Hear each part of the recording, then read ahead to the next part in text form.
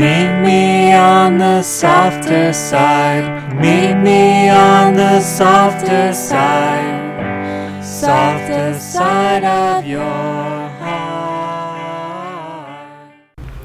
Hi there, and welcome to the SKYLIGHT Books author reading series. You can find out about this and all of our other author events at www.skylightbooks.com, where you can also browse our inventory as well as order books online. You can also follow us on Twitter or even be our friend at facebook.com. If you'd like to talk to a real person, we can be reached at 323-660-1175. And don't forget, SKYLIGHT Books depends on listeners like you to help support us. So whether you're in our neighborhood or browsing online, buy a book or two to help ensure that we'll be around for a long, long time. Thanks and enjoy. Today, this afternoon, we are so thrilled to have Susan Patron with us this evening.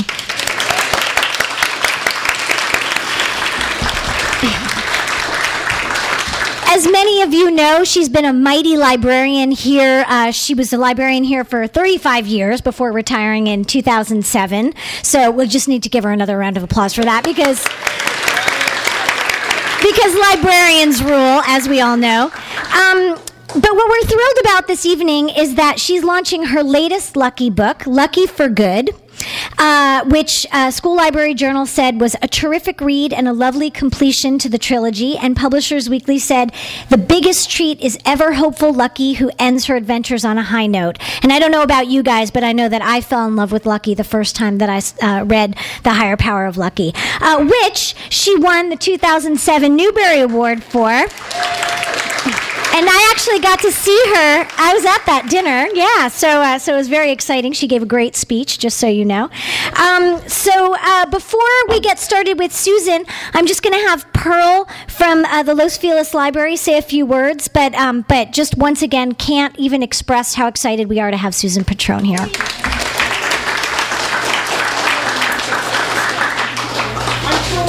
I'm lucky enough to be the manager of the Los Feliz branch of the Los Angeles Public Library, which is in this neighborhood.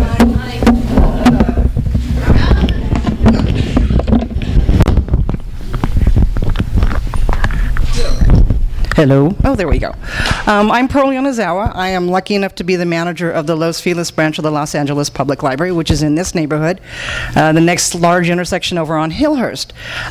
Susan had asked me to welcome all of her current and former colleagues of the Los Angeles Public Library. Raise your hand. I know there's many of you out there. And, of course, from other library systems. I know there's at least one here. Hands for that. Many, many here. Yeah. And school librarians. I don't want to take a lot of time because we're all here to hear Susan. But I am asked all the time from people, bookstores, libraries, aren't we in competition? And I always tell them no. I carry two cards. I carry my Los Angeles Public Library card, and I carry my independent bookstore card. And these two cards and authors, we are the best symbiotic relationship I think that exists. So with that, I will introduce Susan and let her do her thing. Thank you, Pearl. Thank you. Thank you, Cecil. Thank you all so much for coming, and I'm sorry that there's standing room only for some of you. It won't be very long. I've already been asked, how long is it going to be? So I can assure you it won't be too long. The thing that I have to be able to do here is read this and advance the slides. Shall I move the table or should we move this? This is kind of heavy. You want a button pusher?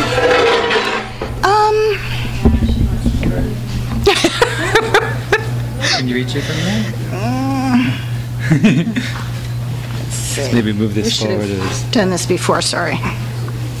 Okay, I think this will work. And can you all hear? Yes. So welcome all of you. I want to especially welcome my sister Patricia, who came from Seattle to be here today. Give a wave. And I think my nephew Edouard is here, is he? He is. He's waving back there. And I have to do this, the shyest man in the room, my husband René. He might be outside walking the streets like he was last time. Hiding behind it. No, that is not René. Oh, he's hiding behind this case. Sorry. But he is here.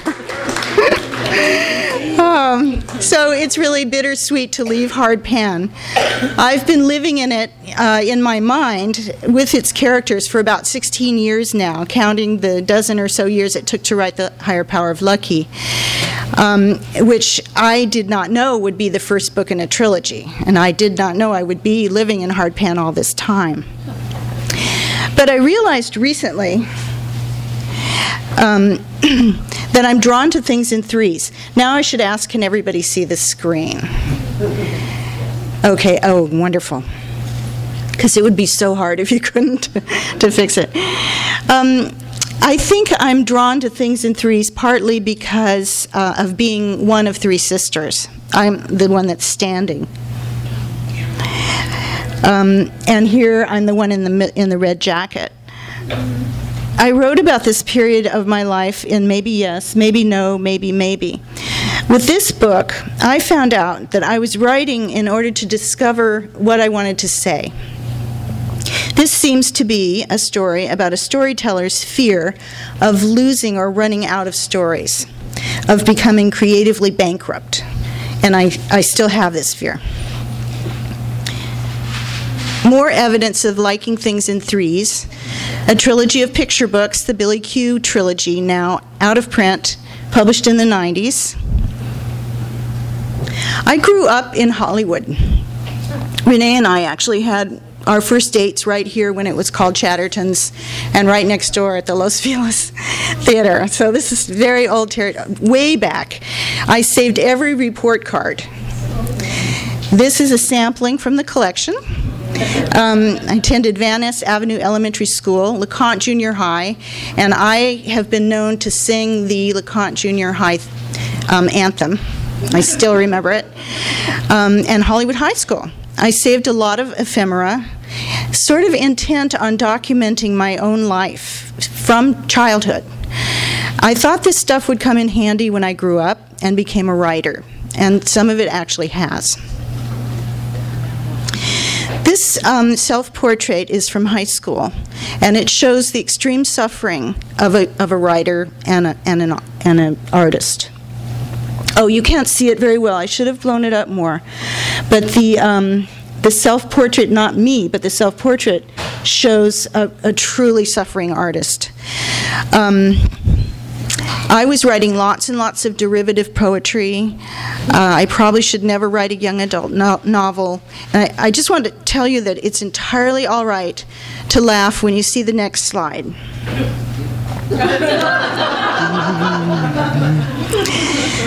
In college, where, as you can see, I was studying English literature, I became a great fan of the actor Jean-Paul Belmondo.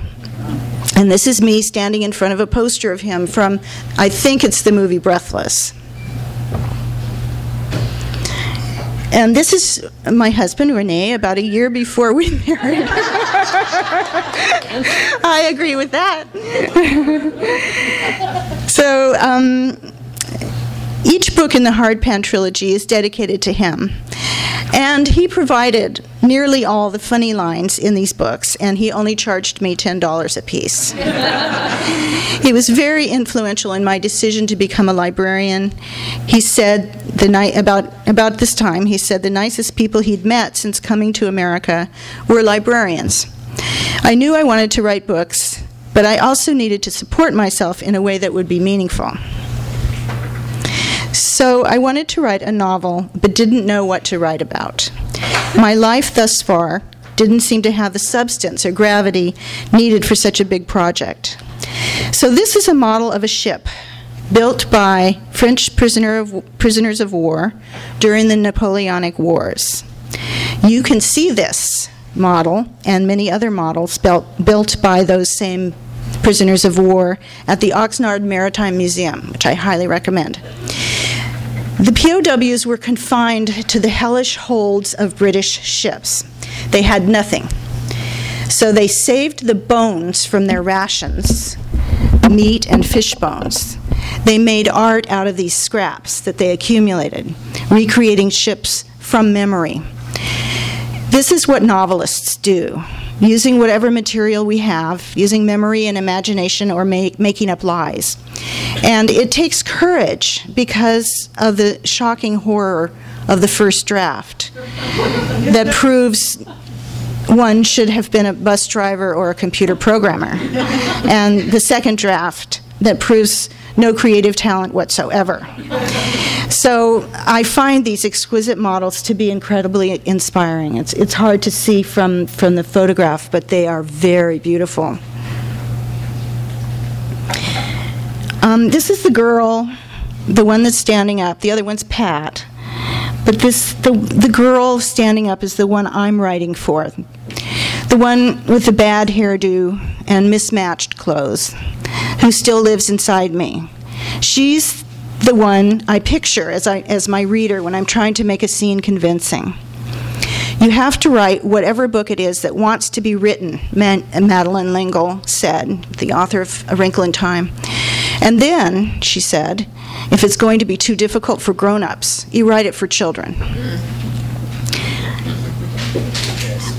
I knew I wanted the setting for my novel to be the high desert of the Eastern Sierra, and started accumulating bones from my rations, images of shacks, old buildings and vehicles,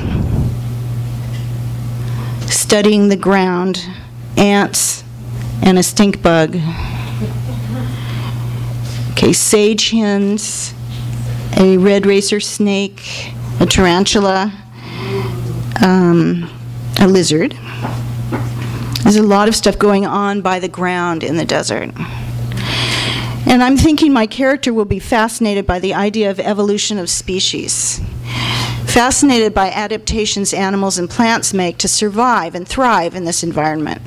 Lucky will idolize Charles Darwin. She longs to connect with him. In Lucky for Good, she asks Miles's mother, Justine, if she will get to meet Darwin in heaven one day. Lucky considered meeting Charles Darwin as a huge bonus in terms of being dead. There were two things she longed and longed and longed to talk with him about if she were to meet him in heaven. One was the death of his daughter, Annie, at the age of 10. Lucky wanted Charles Darwin to know how sad she felt about that, and how she planned to name her own daughter Annie Darwin. And she also wanted to tell him about certain coincidences, such as how she and Charles had both been 8 when their mothers died, and that Charles was born on the exact same day and year as Abraham Lincoln, for whom her friend Lincoln was named. Lucky found these to be extraordinary coincidences and proof of some kind of spiritual connection between them. That's from Lucky for Good. John Muir wrote, "When we try to pick out anything by itself, we find it hitched to everything else in the universe." I was writing that scene and thinking of connection in this cabin, reconstructed from a shack. Annie Dillard says in The Writing Life, "Appealing workplaces are to be avoided. One wants a room with no view, so imagination can meet memory in the dark." Well, this workplace is appealing to me, though the view isn't much, because it can, and it's appealing to me because it contains no distractions. I write the entire first draft in longhand. There's no internet, no phone, no TV. Writing for me starts with staring out the window. So this is the view. And later in Los Angeles, when transferring that first penciled draft into a Word document, this picture of the window is my screensaver. So I can still stare out the window. David Ulin of the LA Times wrote an essay called "The Lost Art of Reading.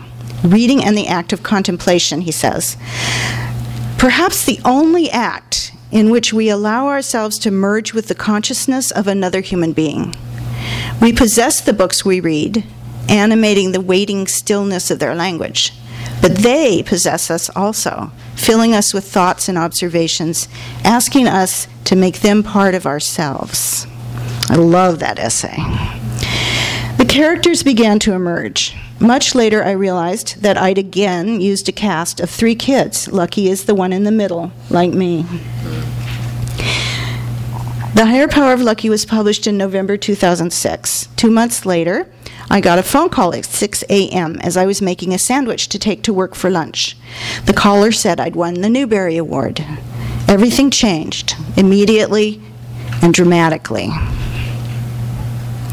The retirement I'd planned for July got moved up to March.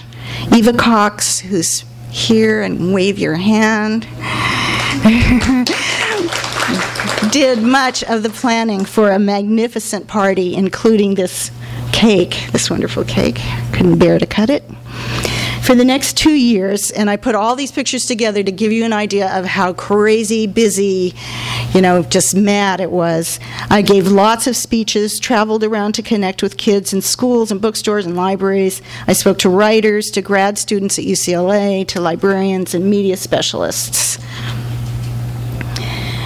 Many online. I learned how to do a page shot. And I just love that. Ooh, I can do another page shot. So many online interviews talking endlessly about why knowing the word scrotum is not harmful to kids. Books on Tape Listening Library recorded each of the hardpan books. Cassandra Campbell, the extraordinary narrator, is here with a pillow on her stomach to muffle stomach noises, and director Dan Musselman. And Cassandra Campbell, wave.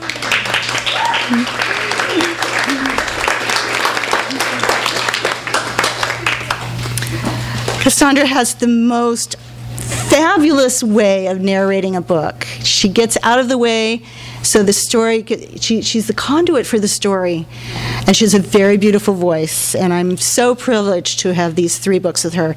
And Dan Musselman is here too, right here.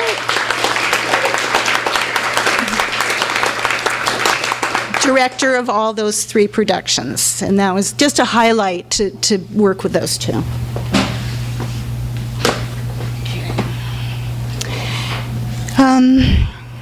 Editions were published in a dozen languages. The Higher Power of Lucky was optioned for a motion picture. Still not made, but this was a delirious, wonderful, complicated year. And I complained to René about being overwhelmed. Congratulations, he said. You just won the Newbery Weiner Award of 2007.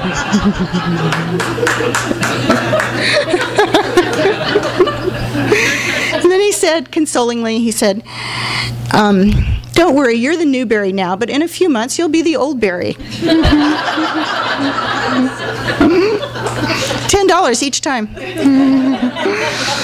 And I had a deadline to finish Lucky Breaks. I wanted a story with some moral ambiguity, characters with both good and evil in their hearts, like us. And of course, writing is rewriting. Writing is revision. That's what it is. And I do at least 6 complete versions before my editor gets it. There was a lot of research for Lucky Breaks. I attended the International Guild of Knot Tires annual conference. The founder and past president of the Pacific Americas branch, Lindsay Philpott, continued to help me with knotty questions and to read every word in the manuscripts that involved knot tying. Lindsay made a model of Lincoln's project, a hammock, sending me photos and explanations. This hammock was pivotal to the plot of Lucky Breaks, and I am very grateful to Lindsay for his knotting expertise, an expertise that Lincoln's character benefited from in all 3 books.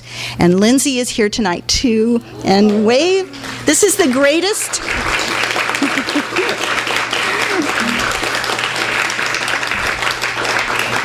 This is the greatest knot tire in North America, right here. It's true.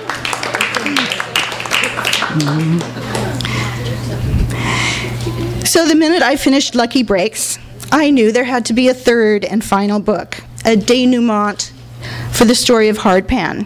Fittingly, the word denouement itself comes from the French and literally means untying a knot.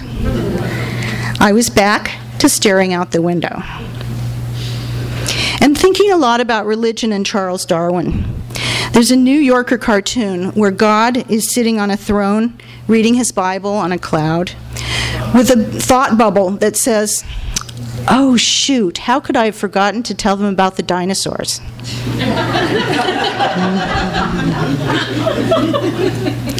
Justine, who is Miles's mother, is back in Hardpan, having finished her prison sentence where she became a fundamentalist Christian.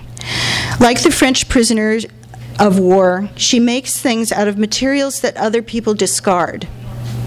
Here is a stand made out of a coat hanger so she can prop up her Bible while making Miles's sandwiches.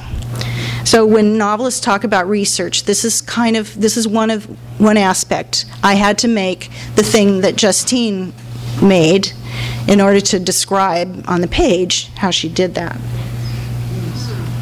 And it really works very nicely. I envisioned a new character who, to his own surprise, turns out to be descended from French ancestors. And I did that by describing our great-nephew, Vincent. Without having seen his photograph, illustrator Erin Maguire got him just right. Here is Lucky's reaction to him. He had that junior high way of seeming like he was just too cool to smile. Vincent has no idea that he's in this book. Erin Maguire was chosen to illustrate the paperback covers for all 3 books and to do the interior art for Lucky for Good. This was a decision made at Simon & Schuster. I loved Matt Phelan's tender and evocative work in the first 2 books, and I also love the dynamics and energy in Erin Maguire's art. I hope you do too. So I'm back to listening to found object wind chimes and staring out the window, thinking of something Maurice Sendak said, which I believe strongly. He said, "Children are willing to deal with many dubious subjects that parents think they shouldn't know about. Children are small, courageous people who deal every day with a multitude of problems, just as adults do. What they yearn for most is a bit of truth somewhere." Thank you. Thank you.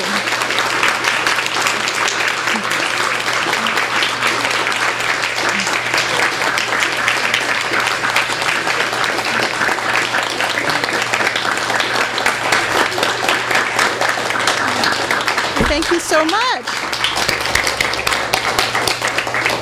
This room is filled with spectacular writers as well. It's just overwhelming to see all of you here. We can do questions if you'd like. That was only about 20 minutes. Yes. Because your books mention Darwin, do you anticipate being banned in any particular state? Well, I have had the honor of being banned. Thank you. I don't know. I think, as Lucky says to Justine in the book, we study evolution in school. It's in the textbooks, and so she's kind of curious. But it's a point of view. I hope when you look at Lucky for Good, I really struggled with many questions, and I hope that Justine is a very full, rounded human being. She's a magnificent artist. I want books that will make children start to think about absolutes and how the world does not exist in absolutes, that there are shades of all different colors in the spectrum, and there isn't a right and wrong many times. So I address that in this book. Maybe that'll get it banned. I don't know. Nancy? For those of us that read The Galley, and you mentioned several months back that there were going to be some changes into the final. Mm-hmm. Can you give us a sense about what those might be? Nancy Rich said that she read this in a bound galley, and what changes are there in the final version? I have no idea. I mean, it feels to me that there are major changes that was very anxious would get into this book, but I can't. It's too intense at the time, so you'll have to read it. Thank you. Marianne Wallace, marvelous illustrator. You're familiar because you've spent so much time in the desert area of the Eastern Sierra, but because it was a character sort of your Lucky books, was it like, did you just rely on the sense you had from living there or vacationing or spending time there, or did you actually like renew that connection and like walk around the desert? I know you took photographs of various elements of it, but what about the overall character of the desert? Because it felt so real. So did you go out? Did you like take walks? Did you smell the smells again? Did you sort of kind of reconnect, or did you rely on the time? I think a combination. And I used I take tons of pictures and I refer to them a lot, but I spend as much time as we can out there. And the best writing that I do is always taking place there. I try to make LA for revisions and the original first, bad draft, but the first, creative part to happen there, if possible. Leslie. Are any of the characters based loosely or in part on any people you actually encountered when you were up there? Oh, probably, yes. There's some eccentric people. And I can say that Brigitte has René's feet. But that's the only similarity between them. Does he give you $10 for saying that? I'll probably get something worse. Any other questions? Do you have indoor plumbing? We do have indoor plumbing. Yeah. Eva? For all of us fans, are you ever going to go back and write another Lucky book? Oh, thank you.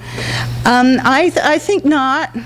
I got an email on my website from a woman who asked me if I would write an adult book with Brigitte as the main character and tell the whole story again, but from her point of view, and start in France and then bring her over here. And, Lucky's a character in there, but not the main character. And I actually found that very tempting. I thought, great, I can spend another 20 years in hardpan. Sandy? Can you talk about what else is coming up for you? I can. I actually didn't have to go that far from Hardpan, which is a fictional town. But about 200 miles from where I think it would be, in the Eastern Sierra, is the real town of Bodie, which is California's official ghost town. And a fabulous place to visit, a very, very fascinating. And the Eastern Sierra had its gold rush after the big gold rush of '49 that was in the Western Sierra. So this was in 1880, and huge amounts of gold were found in the hills surrounding Bodie, and thousands of people came there. And so I wrote a story for Scholastic's Dear America series. And so it's 130 years ago, and it's Bodie, California, and it's a girl who's about 14, and who is 14, and who's growing up with the most famous lawyer of the time, a real person whose name was Patrick Reddy. And he was so famous because he was a lawyer who never lost a case, and he defended the worst criminals of the time. And so he didn't have any children, but it was very fun inventing this character for him. And at the time, there were many ways of wearing masks. There were the highwaymen who robbed stages all the time, and they wore masks. The people in Bodie and other gold rush towns loved to celebrate the 4th of July, and they really did a big number with it. And they had all night, all day celebrations and dances that went on until dawn, and they wore masks. people made death masks. And I owe this to Pat, my sister, who told me about these Victorian death masks that were extremely lifelike. They had a technique that you could just see every bit of the face, and they preserved their dead on the wall, often, with a death mask. So I had this theme of masks coming up over and over again, and so the book is called Behind the Masks. I just peeked behind them and saw the secrets going on in Bodhi, and that'll be coming out in January. Oh, it's the publisher's Scholastic. Yes? You said that you tackle kind of big subjects, and I read The Higher Power of Lucky. Thank you. My daughter, when we first discovered it, and like you talk about alcoholism and parent not being there and parent in jail, and so I'm wondering, how do you decide what to say and what not to say? Like, what's the measure that you go by considering that it's for children? Because I found that she asked questions, I had to explain things, and I had to think about what to say, what not to say. It's like, who is this author bringing up all these subjects? And how old were you at the time? Probably 8. 8. Uh-huh. Are you sure you want to read this? I said, no, I want to read this. And that is lovely.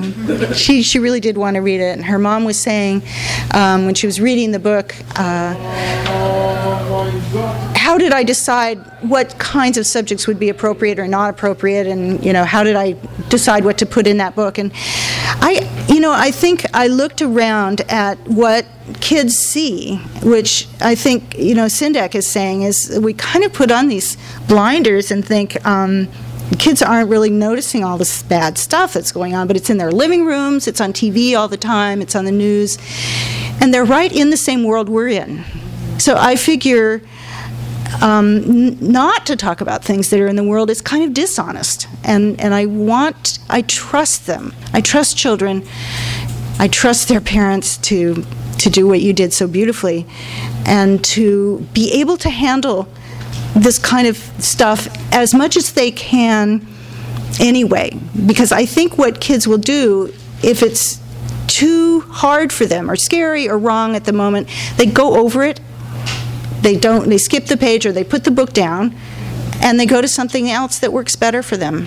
I think librarians know this. They sort of self-select, and they're pretty good at it. And if they if they do keep with it, it's because they want some answers. They want to find out some stuff. I always wanted to find out stuff. And I always felt like nobody was telling me, except Pat. Pat gave me all my information. Lindsay? Well done. Still being a child at heart, I'm intrigued by Brigitte's menu. Her what? If you're going to be delving any more into the menu of food that she produces. A Brigitte cookbook. A spin-off. I was trying to think of things that she would cook that wouldn't be too expensive or too chichi but also traditional and French, and I couldn't spend too much time on that because I don't think that's a major point of interest for kids when they're reading.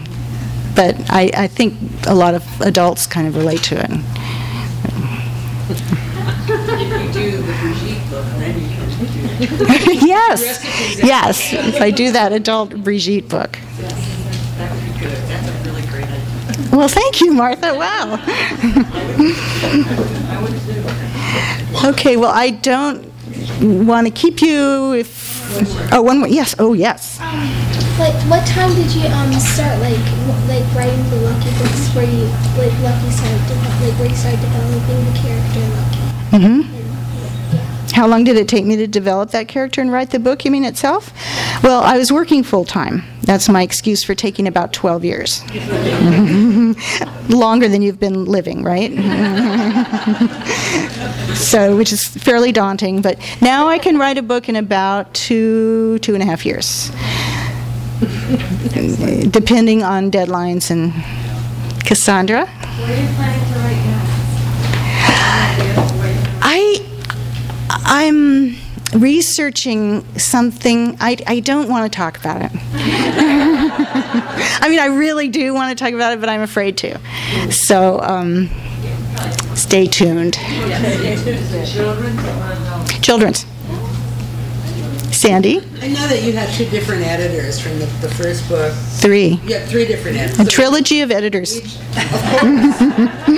you find, was it difficult for you having Lucky's story in your mind to have to kind of bring each new editor to it, or was the manuscript enough to?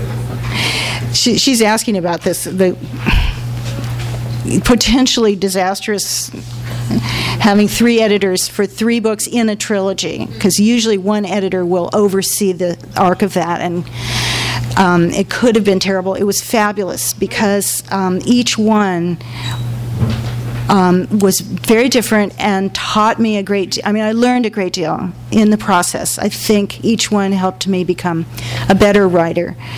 And each one wanted to do the book, which was, my fear was that somebody would inherit the orphan, because the first editor retired, the second editor was canned, and along with half the staff at Simon & Schuster. I mean, it wasn't her. She's now the head of Chronicle Books. She's fabulous, Jeannie So. But they let everybody go, and she was terrific. And then it's like, who's going to take on? I already had a contract for the 3rd book. Who's going to take this on? I was very worried about that. But Caitlin DeLuey, who's just splendid editor, came forth and said, "I've loved your books. I'd love to work with you." So it worked out. It was a stroke of luck.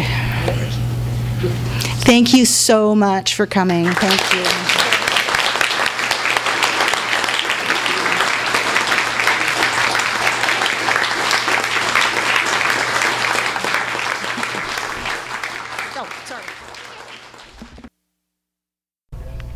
You've been listening to the SKYLIGHT Books Author Reading Series. Don't forget that you can check out this and all of our other great podcasts at www.skylightbooks.com. Today's music was provided by Fragile Gang. You can check them out at MySpace, Facebook, and the iTunes Music Store. Thanks for stopping by, and we hope to see you soon.